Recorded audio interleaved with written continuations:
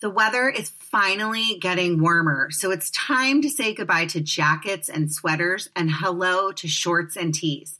I wanted to update my wardrobe for the long haul without spending a fortune. Luckily, I found Quince. Now I've got a lineup of timeless pieces that keep me looking effortlessly chic year after year, like premium European linen dresses, blouses, and shorts from $30. Washable silk tops, timeless 14-karat gold jewelry, and so much more.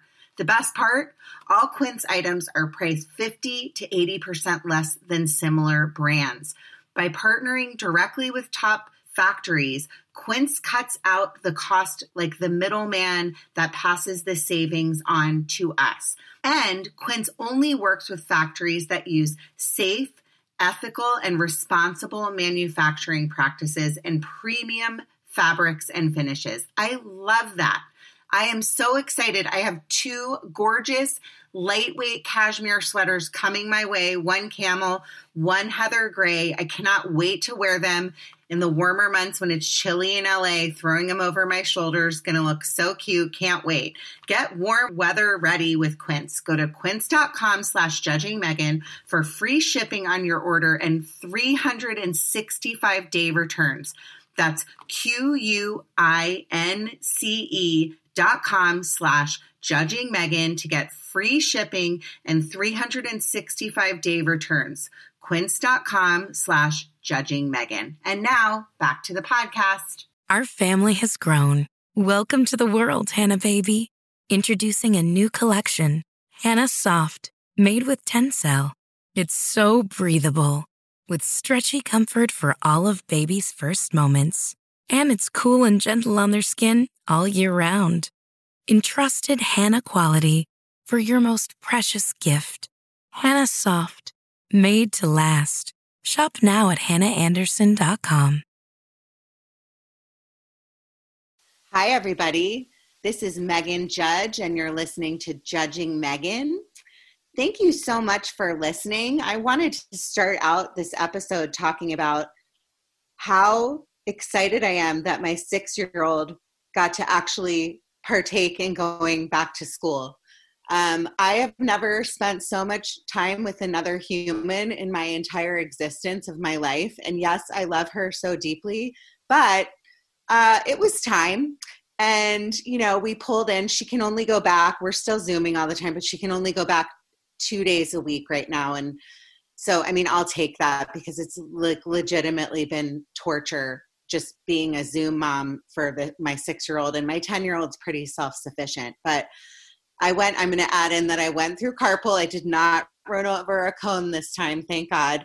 And, you know, we pulled into the line. I was letting her out of the car and she said, "Bye, Mommy, I'm going to miss you." And I went, "Uh-huh."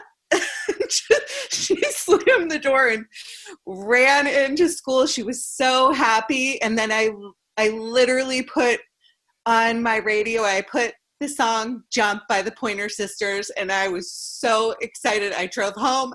I got to stop and get a coffee. I've never been so excited in my life.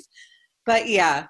And then by the end of the day, I kind of missed her again and was happy to see her. But I'm just going to add, kids need to be in school. And yeah, let's all wear our masks and be safe, but they belong in school. So thanks for listening.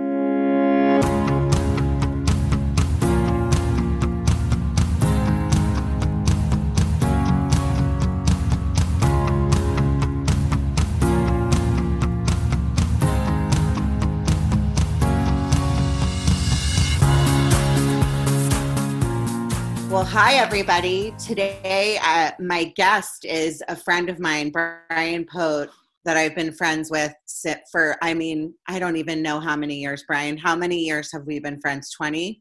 Yeah, I'm going to say 20. Hi, everybody. Hi, Megan. Hi. Let's go with 20. I mean, yeah, it would be right when how long have you been with Ron? I've been with Ron for 20 years. So yeah. I probably met you in a year into it, right? Yeah. Okay. So Brian is a very close friend of my husband, Ron, and myself, and we really consider him family. I brought Brian on today because I think his story is pretty incredible. it's a story of overcoming trauma and hardships and really working through childhood trauma and being able to come out the other side, which I think brings hope for everybody. So for you to come on today and share your story, I really, really appreciate it, Brian. So thank you. Yeah, I'm happy to be here. I see you're wearing rainbows. Is that for me? I'm not wearing, you know what? That might just be the reflection in rainbows on my sleeve. Yeah, rainbows on your sleeve. Yeah, this is one of my favorite Aviator Nation sweatshirts. I love this one. They're so awesome. So just a little backstory on what I will tell you on Brian is Brian has been a working actor for, I'm gonna shave a skosh of your age off your life and pretend like you're younger, but for many years Brian has been a working actor. He started on the famous show that's going to age all of us right now called Kids Incorporated, which I was obsessed with. And wasn't who was on that? Oh my gosh! So Martika. So anyone who's like a Toy Soldiers. Love that song. Yeah. So Martika was on it. I had a huge gay boy crush on her as a kid. I basically just wanted to be her. But then also Stacey Ferguson, who is Fergie from the Black Eyed Peas. So that's probably the most famous Kids Incorporated person. That's so cool. And then Jennifer Love Hewitt, Mario Lopez. Yeah. And then all got your start on Kids Incorporated. Yeah. So, and then there were other people like kids that, like Scott Grimes and, Scott, what's the guy from Party of Five? I've turned into my mother. Oh my God. I used to love him. Scott. Yeah. Oh, he was so cute. I can't remember his last name. But yeah, I must have loved him that much. So he was, they all guest starred on those things back then. Yeah. Oh, that's so And we were like the first Disney Channel show before the Mickey Mouse Club, Yeah, that's huge. And people of our age group, like I can remember watching that and it was like a really big deal. So Brian, has grown up in the Los Angeles area. He's living outside of Los Angeles now, and we're going to kind of go into it. But Brian has done numerous TV shows and movies, etc. But I was introduced to Brian because my husband Ron and Brian worked on a TV show together. It was Merlin. It was called Merlin. Yeah. Okay. It was sort of like a Buffy the Vampire Slayer. Yeah, tell the story because I love that story. It's like one of my favorite stories. How you guys met and became friends on the plane. Oh yeah. Oh God. Oh yeah. Okay, so I was. If you can't tell from my voice and the story so far, I'm a gay person. I didn't know that. The rainbow reference really, really did not say anything. Yeah. And so back then, it was like, we were in the 90s. I think we did that show in 1998. And I was out to a lot of people at the time. And the roles that I played were usually like the best friend or the sidekick or, sometimes I would get a lead role, but it was usually not, I was never a romantic lead. So I was never worried about like being, outed or, everybody knew I was gay sort of, and unless they didn't. And so I think when I met Ron didn't know, I don't think. And on the plane, I had a huge crush on Carrie Russell. Like Felicity was a huge show at the time. Yeah, I remember. And we were flying on the plane to go, and this might not be the story that you're talking about. I was obsessed that Carrie Russell was like in front of us on the plane. I could not stop like crushing on her. Yeah. Even though I'm like the gayest person alive, except for you. You're the only you're like a gay man trapped in. Oh, me? Oh yeah. That's my like thing. Just to backpedal a little bit, I'm having Brian on. We're kind of skipping over stuff, but he has been a working actor his whole like life through adulthood.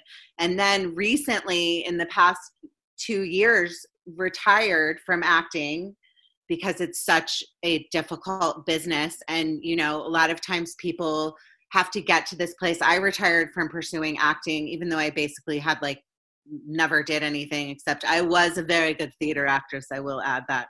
But I gave up in my late 20s, like I would say 30, and then went into sales. But, you know, it's a very, very difficult life. And it's a lot of no's and being told you're not good enough. And basically like every audition that you don't get is like feeling like you were just dumped, right?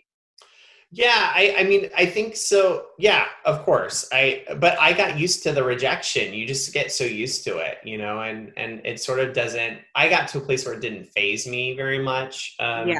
But there's all kinds of weird mind tricks that I found myself doing. And Ron had a bunch of tricks too, like, and to get back to Ron, like I met Ron on that set and we just became like best friends. Like he was the brother I never really had. You know, he's just super funny, super sweet. I love Ron so much, and I'm so glad that I got to meet you through him. And you know, we had big plans for that show. That show was like a huge thing at NBC. You know, it was produced by the producers that ended up doing like all the CSIs, and then the Transformer movies as well. So Tom DeSanto was a producer, Josh Berman was a producer, and something happened at NBC that year, and everyone at NBC got fired. And so we were one of their shows that we were gonna replace Freaks and Geeks at the time. So we were a mid-season replacement, kind of a Buffy the Vampire Slayer kind of a thing. Ron played Merlin, like this new age kind of modern Merlin. It happened.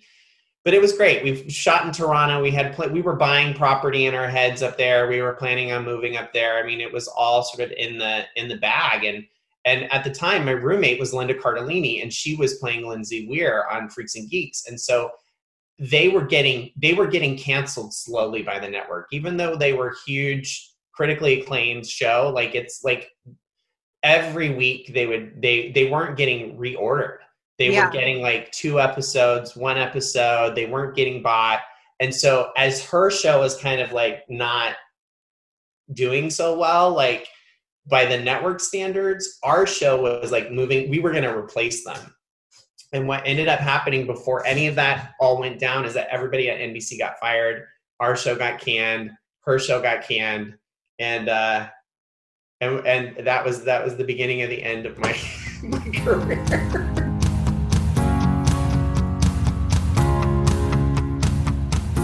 You made a joke about me being a gay man trapped in a woman's body. I say it all the time. I am 100%, but I'm a gay Jewish man trapped in a woman's body. And I love matzo ball soup. I grew up, my best friend, my neighbor growing up, I would go to every Jewish holiday. I was always jealous about, you know, Hanukkah being 7 nights and Christmas 1. But I've always related to gay men, like from the time I was a little girl doing theater, you know, and hearing their stories and then my best friends, like in my life to this day, most of them happen to be gay men. So those are my people. And so part of the reason I brought you on today was to tell your story of coming out, talk about your acting career and retiring. And then also, you know, what an amazing thing you're doing now that you are an activist and advocate for LGBTQIA+. And, you know, I'm going to tell you this, Brian, you are such a great human and I love you so much. And I'm just like, you're one of those people that has come out the other side. And yeah, life's always going to be hard. And I have talked about this. It's like, we're not done. There's always going to be, you know, you come out the other side and your life's all about peaks and valleys and you're in a valley again. Yeah. But a huge thing in my life is equality and my friendships, you know, with the gay community throughout my life I'm getting emotional, are so important to me. And I just want you to know I'm really proud of you and what you're doing. You're genuinely helping people. So Oh, thanks. Can you talk about a little bit what happened? So basically going back to your acting career and some of the shows you're known for, what, CSI, you were on that for a while.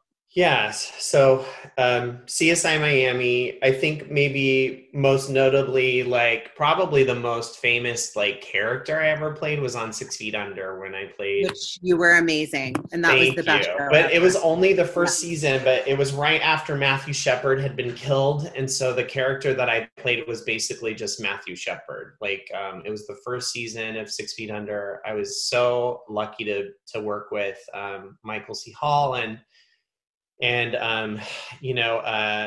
nobody knew what that show would be. I mean, it had never aired. We shot all the episodes before it ever premiered on HBO. I think at the time, the only thing that HBO really had, I mean, it was huge, but it was The Sopranos. And so, this was kind of a sophomore effort. It was right in the beginning of cable, like episodic television. Like nobody knew like what this thing was going to be, but by the time my episode aired, it was the most critically acclaimed show on television. Everybody was bought in fully, and my episode was a 2-episode arc for the season finale where I had been beaten to death and gay bashed, and I was forcing their main character to come out to his family by just haunting him and terrorizing him in a full face of gore makeup for 2 episodes. But that was it was an unbelievable that episode. Those 2 episodes I can remember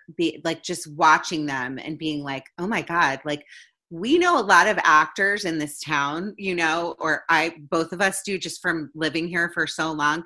And, like sometimes you'll see somebody on a show that and you're like, oh, that was good. You don't really know, like they weren't maybe that great. Like you're not one of them. Like you're such a tremendously talented actor, and telling that story was really huge because, like you said, that was when, gay men and women, I would say more so gay men, really were starting to be seen on TV, right? Yeah. And I think at the time, like I remember getting the job and I was up against Ian Somerhalder, and I thought there's no way I'm going to get this job. I mean, Ian had been sort of famous and has had a huge career, and he's better looking than me, and they never hire a gay person anyway to play a gay character. Like that's kind of my issue as a queer person, is that people knew I was out, and I oftentimes didn't play gay characters. I would get like the quirky straight sidekick or sexless sort of amorphous person. Yeah. But if they usually hired Ron to play a gay person. Yeah, Ron plays, which is fun. Ron is not gay, but we definitely. But he plays one on TV. He does play one on TV often.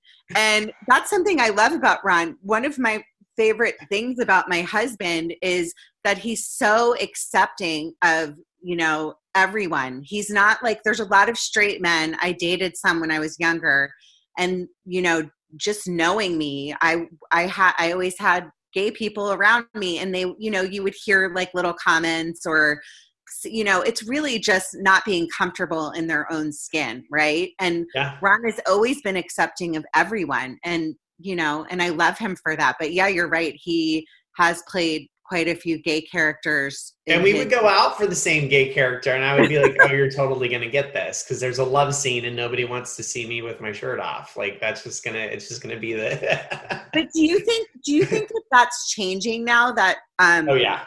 I mean, did you see Boys in the Band? It was amazing. And it was so great to see an all gay cast, which was huge. It's certainly changing. It's amazing that people can be out, and be who they are, and, have lead roles and be visible, not only just on, TV, but in real life too. There's not this, sort of double life that people have to lead. And, that's really damaging for young people to hear rumors that somebody's gay, but they can't come out because it's not safe. So a lot of that has changed. It's still, we see a lot of really great representation in the media for trans folks, and especially, trans women of color are always the leaders in this, in the movement of visibility. And there's a lot of really great documentaries out there right now. Visible is one of them. And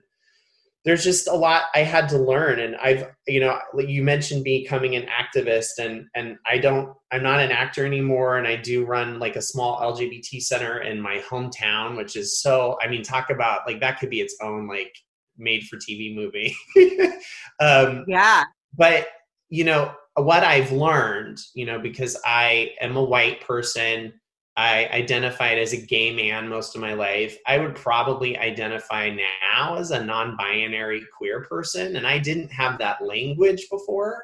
I briefly talked to you yesterday, and I think I tried my best to try and understand the LGBT community, but there's terminology that, it's like people are afraid to ask questions because they don't want to offend people. That's just in general. But can you explain what you just said so people can understand?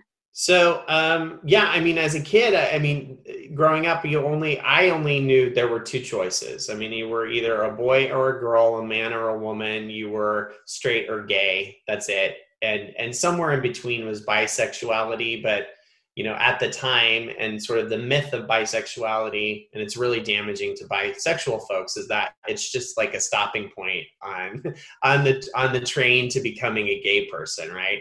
Which is a total like lie. Bisexuality is a real thing. And so for me, I just didn't know. Like, I was like, well, I guess I'm a gay man. Like, there was not enough language, and it wasn't that it didn't fit. It made sense because I'm attracted to men, and there was no other word to call me except a gay man. But my whole life, I never really felt like a man, and not that I'm a trans person. I don't feel like I'm a woman either. I didn't feel like what society was telling me a man is supposed to feel, think, do, like, look like, talk like, act like, walk like, dress like. When I wear a suit, I feel like I am in drag. Like, I can't explain it to you. Yeah. And so I didn't have the language, but now that I work with kids who are on the internet all day long, and they've got all kinds of language for how they feel, and gender and sexual orientation, and is all a spectrum. Not every man is the same amount of masculine, not every female is the same amount of feminine, and all of that crap is dictated to us by the media, the culture, the time we live in. So what we're taught a man is supposed to be is not what our fathers or grandfathers or, all of that stuff is just kind of passed down. So, and women really get the short end of the stick in every regard in terms of, that standard of beauty and femininity, and all that crap gets passed on to trans folks that, have a really difficult time if they transition late, with passing. It's really hard. And especially in our area, there's not a lot of resources, for trans folks that want to transition medically. So those are things that I've learned as just recently, because I was very comfortable living in Los Angeles. You talk about having a lot of gay friends. It was never a big deal. I could be who I was. I could have a boyfriend. I could still be a working actor. It never affected my life. I never had any negative consequences for being gay. Probably because I'm white, and probably because I'm male, and probably because whatever, right? I can also pass. So I didn't know until I moved home, like 5 years ago when my sister was dying of cancer, that's not what it's like everywhere. My hometown still was a very unsafe, unaccepting, unwelcoming, terrifying place. For me as an adult, I was 40 years old when I moved back home, and the only place I felt safe was Target or Starbucks. Do you think, like what age, you're saying you knew that you were gay, because those were you could either be gay, straight, or bisexual, those three things. Those were the titles or whatever people thought back then. And now we know so much more. what was it like for you to come out? You know, was that difficult? I mean, I know you went to Loyola Marymount. Yeah. Was it, because that's such a huge thing, you know? Just when I was young, I remember I sang and danced on this like cruise ship, and it was went up into the Spirit of Washington, and it was myself and just, I was all gay guys, myself and like two girls, and we did shows, and it was the best summer of my life. I loved it so deeply because I really got close to my cast members and the people I was working with. And I can remember going out to drinks on the Potomac River with a bunch of my friends that I had made. And my one friend, you know, told me this story about how he went to this, you know, very prestigious college, and he was in a fraternity, and he had to fake it, because he was from the South with his parents, and he had to fake it with everybody, and he knew fairly young. And he said, and it got to the point where I wanted to end my life. And so when he told me this story, like, I don't even know what happened to him. I love this guy, but he was a very deep person and a very real person to be able to share that. And then when you think about it, like, just, you know, I was born being into men, you know, like I had crushes in kindergarten. Same. And, you know, I'm telling, like, you asked, how did I know? Because I was kissing the television when the Dukes of Hazzard was on. I was like 5 or 6 years old. I wanted to be married to Bo Duke, John Schneider. Oh yeah, John so Schneider. My parents were like, what the hell is this? Like, why, you know, what is wrong with this kid? They thought it was kind of weird and cute.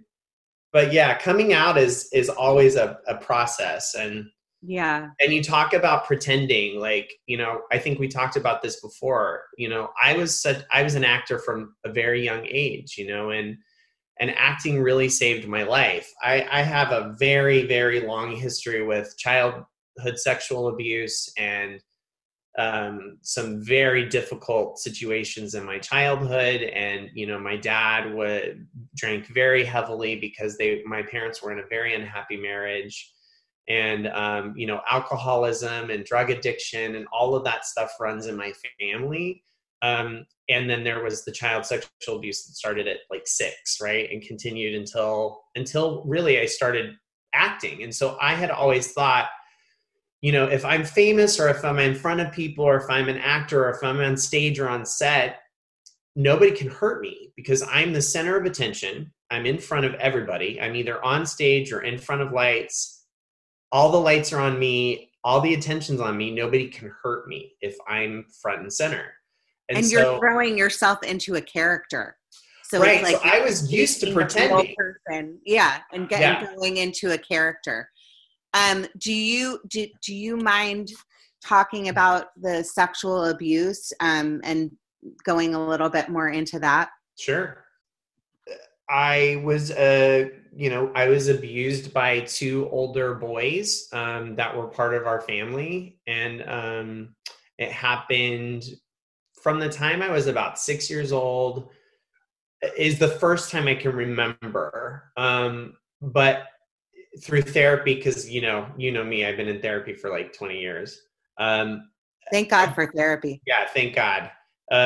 But it started at 6, and I think the very last time it happened, I was 14.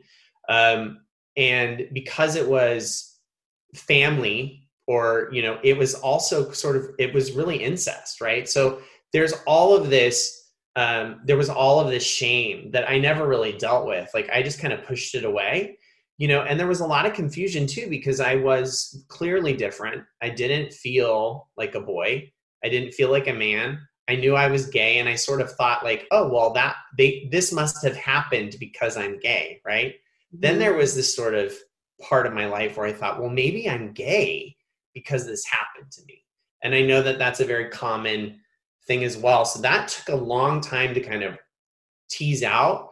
But all of that, I can't believe I haven't cussed yet on your podcast. You're allowed. All of that stuff did not come up for me until much later. I mean, till I was not dealing with that stuff. You know, I thought, oh, that's just something that happened to me. It did not define my life. I'm a famous actor. Look what I've done with my life. F those people, pretty much, like, see what I've done. Until I was sort of at the pinnacle of my career and I had gotten everything I wanted. And that's when, like, my alcoholism and all of that stuff, the alcohol and the drugs and the, you know, just the whole thing just kind of was starting to tear me down. And it was all around not dealing with, you know, what had happened in my childhood. And at the time I couldn't put the two and two together until I got into therapy and we had to, and it took years. I mean, I was in a 6-year group with this therapist in Los Angeles. Her name is Dr. Arlene Drake. And she saved my life. I mean, she's been running recovery groups for victims of sexual abuse and neglect for many years. And I was in that group twice a week for 6 years. Did you put down the memory? Because a lot of sexual abuse survivors, they don't, like, they could be triggered by something. So did you know it happened? Were you aware of it? Or was it something that you had flashbacks and you remembered it? I knew it had happened. And I had sort of, like, in my own, you know, naivete, or however you say that word, had just thought that I was a bigger person and I was moving on with my life and it didn't affect me. But as I got older, there were lots of memories and lots of grief and lots of shame. And for me, because I had been victimized at such an early age and sexualized at such an early age, it really colored all of my relationships. So that's a really early age to be sexualized and to attach yourself to people sexually. So that's how I learned to attach, was that I'm only valuable if I'm attractive, or I'm only valuable if somebody wants me or needs me.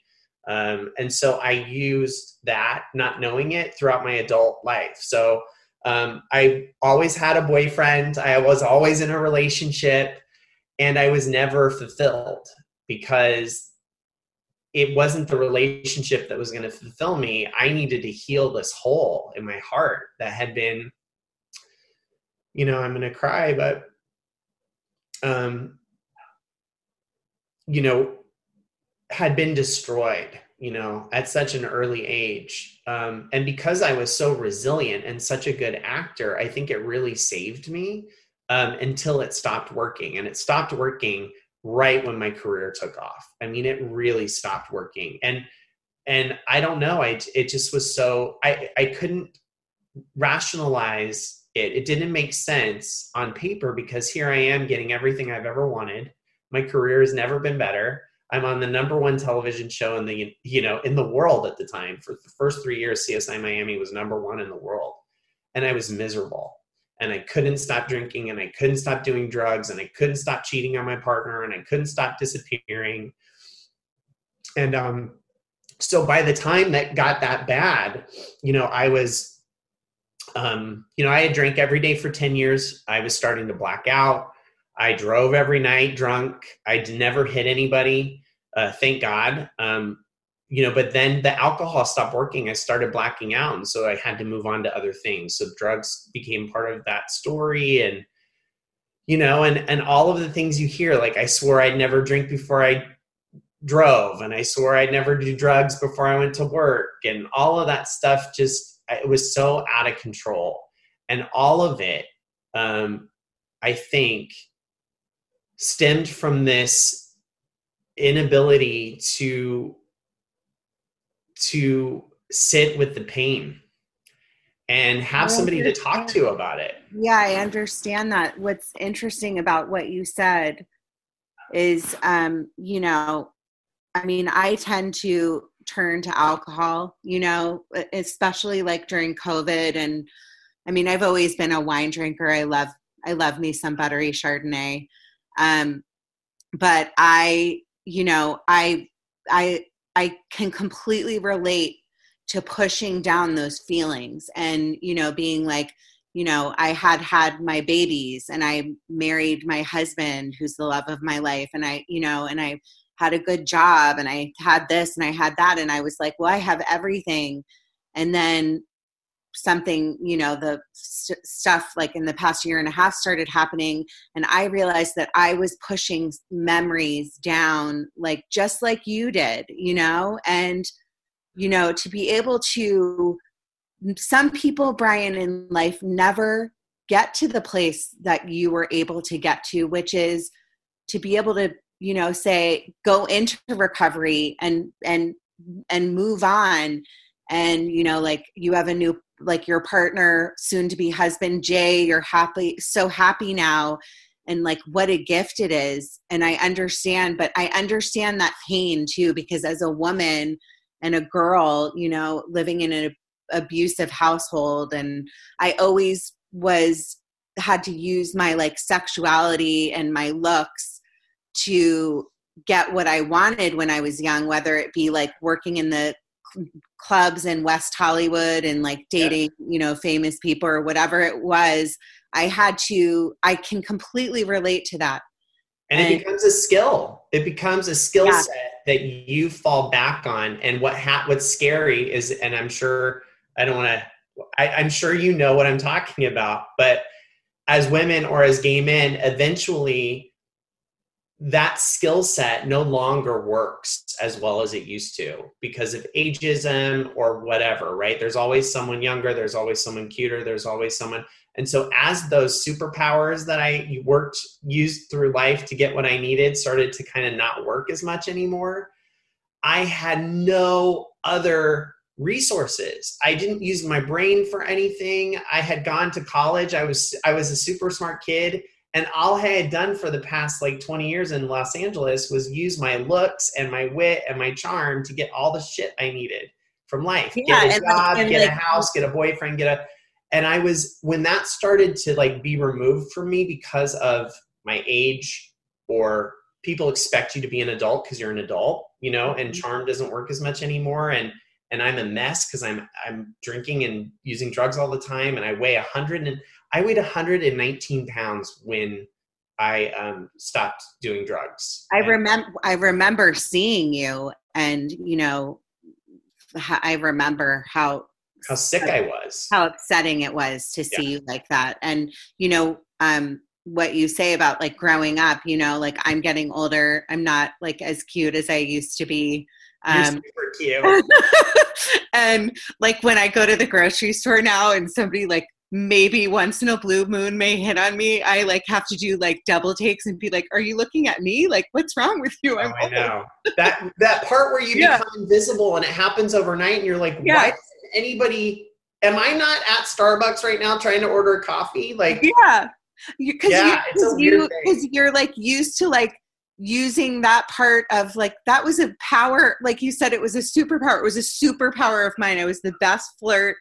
I could like get men to do things for me and it was fun. But then you have to get to a place, when you turn a certain age or whatever, some people never will learn it, and they're just like lucky because they learn to like appreciate themselves, not for what's on the outside, but to grow from the inside. And that's what, it's a lesson in life, and I think, I know you, I've known you long enough, and I think we're very similar in this way. Like, I never used that superpower. I didn't know I had it until it was gone.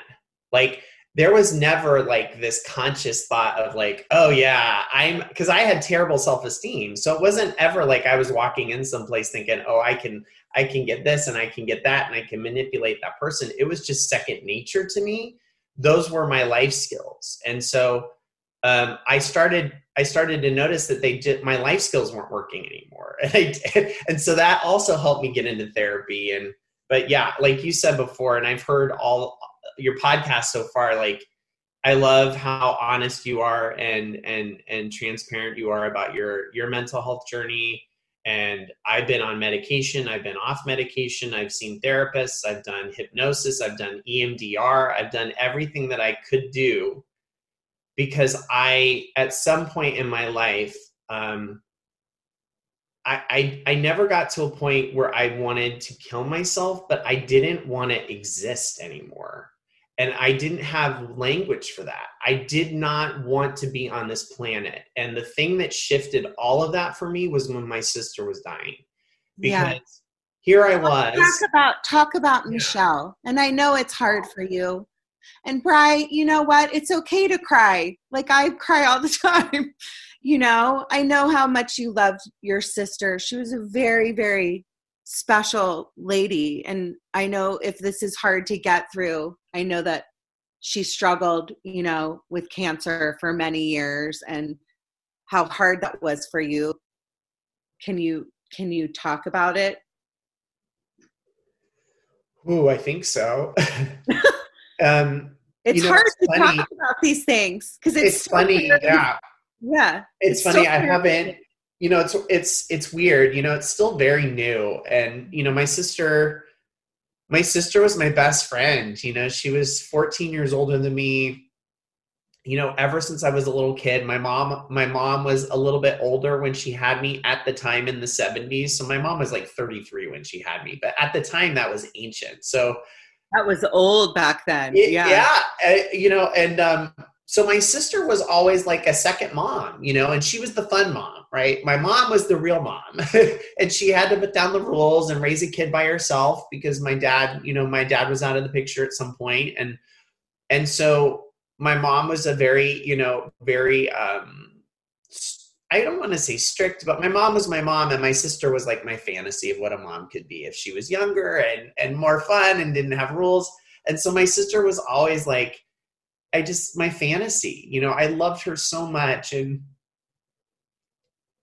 you know, she was just the nicest person. And I've heard you say this before, like about your friend, Julie, like when you describe Julie and the impact that she had on people, that's the impact my sister had on people she was just a kind, beautiful, just a perfect human, you know? And do you think, like, knowing, I mean, I know this is hard for you to talk about, but, you know, I know, like, we talk about faith and how important faith is in my life. And I know faith is important to you. And just knowing that and believing that Michelle is with a higher power, you know, and in a better place. And just because we can't see them doesn't mean that they're not with us, you know? And, you know, I something important too is just having faith, and the stigma also, not just to pivot a little bit, that we've talked about for being a gay man or a gay woman or trans or whatever it be. And there's such a label on, you know, oh, you're gay, so you can't be a Christian, you can't have faith, and that's wrong. And you know that's wrong. I know that's wrong. And it's so unfair because, do you want to talk about that and how, like, faith has kind of gotten you through the loss of Michelle and, you know? Yeah. I mean, faith has always been a really important part of my life. I've been through different stages of that. You know, I grew up going to, you know, Christian schools, and I went to a Quaker school. We moved around a lot, and I went to a lot. I was sort of not indoctrinated, but I had a lot of education around what God would be and right, just sort of Christian centric. And then I went to a Jesuit college. But during college, I totally was like, I'm not going to church. I'm not praying. I'm just going to be a kid. But my whole life, I've really felt connected to something. Mm-hmm. And at times I would call that intuition or a gut feeling, or I'm also very empathetic because of being an actor and also being a victim. Victims are very empathetic because we use that superpower of empathy to gauge if we're safe or not. You know, if are we safe with this person? I have to know what you're feeling. So if you're good, I'm good. You know, but my faith, I had to. I mean, I had to rely on a higher power so that I could stop doing drugs, right? I couldn't do it on my own. I couldn't stop drinking on my own. So my faith really came back, you know, with recovery. And then, you know, when my sister got sick, my sister was, you know, I watched my sister get baptized as an adult. And so we weren't brought up super religious, but as an adult, she had a renewed faith. And as she got sicker, her faith grew stronger. You know, and I know, and I don't know how to say it other than these words. I know that when I am no longer on this planet, that the first person I see is going to be my sister. I understand. Yeah. I feel that way. So I feel that way about Julie. Yeah. You know, I feel that way. You know, that's something that keeps my faith up, you know, when I'm tempted to, because I can be a real pain in the ass, and I'm very, very heavily flawed. Ron can tell you that. Stuck in the house with me this long. But he never does. Yes, he does. Never say anything bad about you. Oh my gosh. Well, I just think I feel so similar to you, because I will say that I'm just like, I have to keep on track. I have to like keep going and doing things like, you know, to keep going so I can hopefully get to that place to know that I'm going to see my dad and my sister, and, you know, Julie will be waiting, hopefully not mad at me for all the messes up I've done since she left the planet. But I understand, Brian. And I think too that, you know, she would be so proud of you, and just, you know, that was one of those, it's something that had to get you back to Tulare to do what you're doing now. So oh my gosh. I mean, that's a whole other podcast. Yeah.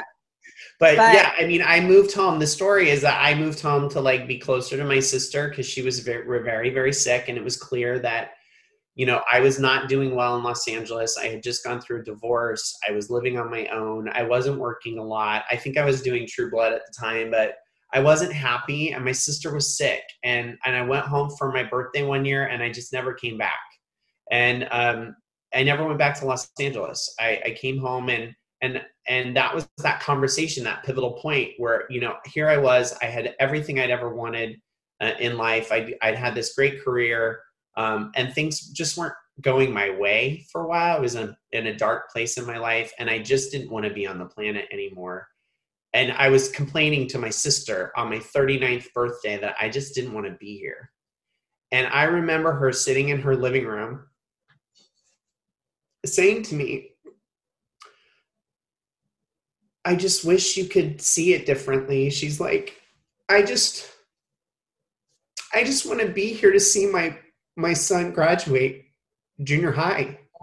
You know, I just want to be here, you know, to see him graduate high school.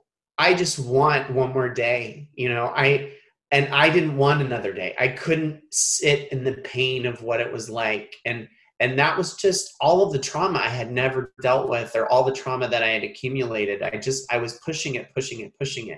And that moment I had with my sister, that was the seed that was planted, you know, to say, grow up, you know, your sister has never, she never complained. You know, the whole time she was sick. Yeah, going through all the treatment. It's interesting though, because it's like, this is something that's in your brain. You can't really blame yourself for feeling like I don't want to be here anymore, but it is a wake up and a reminder how precious life is, you know? I mean, when my dad was sick with cancer and, you know, dying and fought those 9 months to live, he same thing. He was like, I'm in a fight. I'm in a fight. I'm in a fight. I want to be here, you know? So that, yeah, I understand that. Yeah. And then so what you're doing now though is so talk about where you are right now, really. Sure. If you don't mind, quickly, we can talk about that.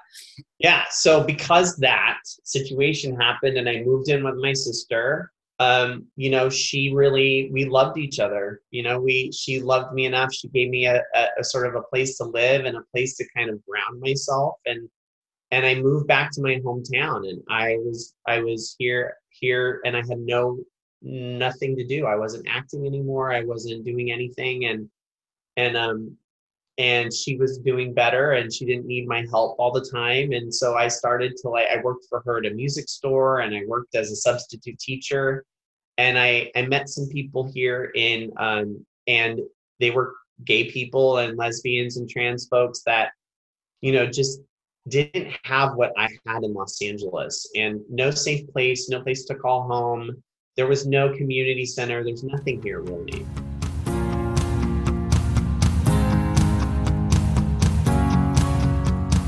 We decided hey, you know, what if we opened an LGBT center, you know, just a community center, just a space where people could drop in and say hi or grab a book or just sit down and be with people in a safe place. And so we started talking about that in November of 2015. And by May of 2016, we had a fully functioning center. It was very small. Can you talk about your center and what it's called in case anybody wants to look into it? It's called The Source LGBT Center. Our website is thesourcelgbt.org. And we're right in the middle of California. We're in the most rural red part of the state. But we serve 3 counties, Tulare, Kings, and Fresno. We serve a geographic size of Connecticut and Rhode Island. But we do all sorts of stuff now. We grew from a 200 square foot space to a 2,500 square foot space. I'm now the full-time executive director there. I manage 10 staff. We run HIV programming. We provide access for people who can't afford their medications. We do peer support. We do free mental health. We do trans resources. We have a leadership academy that went to Ecuador last year. This is truly, and you've said this before, I think, is every bad thing that ever happened to me, every traumatic thing has been used for my benefit and to benefit other people. All of the childhood abuse, all of the stuff I learned in LA, all of how to run a slightly successful career in Los Angeles transferred to running an organization here in my hometown. And so we're now, you know, we're now really thriving. We have a pride in my hometown. We didn't have it this year, but we were going to have our 4th annual Pride Festival that, you know, supports about 4,000 people, and that didn't exist before. You know, this moving home and coming back and feeling really lost. And so there is hope. You said that, you know, there's always a new beginning, and there are peaks and valleys. And I think it's really hard when you hit your peak so young. You know, I never really had to try that hard. I kind of got everything I wanted. And when that stopped happening in my late 20s and early 30s, I didn't have any skills. I didn't have any self-soothing. I hadn't had enough life experience because I'd always gotten everything. You know, I got to go to the college I wanted to go to. I got to be on the TV show I wanted to be on. And so when my desires didn't match up with what my life looked like, I literally had a nervous breakdown. I felt like something was wrong with me. What is wrong with me that I can't produce the life that I want? Why can't I? Because I'm not God, right? Yeah, but you know what? That happens to all of us. Yeah. And what you've done is pretty unbelievable. I mean, just we were talking briefly yesterday, and you said, this is my calling. And by the way, you were if anybody wants to look you up on IMDb, it's Brian, Brian Anpoth. And you're an incredibly gifted actor, but I believe that your calling is helping people like you're doing right now. And I believe that that's your calling. I called you when I heard your first episode and I said, you were made to do this. Aw, thanks. You were made to do this. Well, it makes me happy. I mean, what else do I have to do other than sit in my sorrows in my bedroom and try to get myself out of this and not like open the refrigerator and, drink wine and take care of my kids and scream. This is an outlet. So yeah, I just love you. I love you so much. Your honesty and your heart, like when you talk to people, I missed you when I heard I called you because I couldn't not call you. I loved hearing you talk to people and I just couldn't wait to talk to you today. Thank you for saying those nice things. And I really do believe like this was what I was meant to do for now. Yeah. And I know that there's something else later, Yeah, we're not 108. There's still other stuff. Yeah. By the way, I'm going to close with these final thoughts. Brian's soon to be husband, Jay. I love you, Jay. You're wonderful. It's so nice to see you happy. And I love Brian's mom, Pat. Shout out to Pat. But I did want to share really briefly how much it means to me that people have reached out to me on my Instagram. My Instagram is at Judging Megan, Meghan. If you want to reach out and tell me your stories, or I've had a lot of people reach out to me and tell me things. And I thank you so much because, like selfishly, your stories help me heal. So I just wanted to thank my audience, and I really want to tell you that you're family, Brian. I love you. I'm so proud of you. And in closing, keep living, keep praying, and keep growing.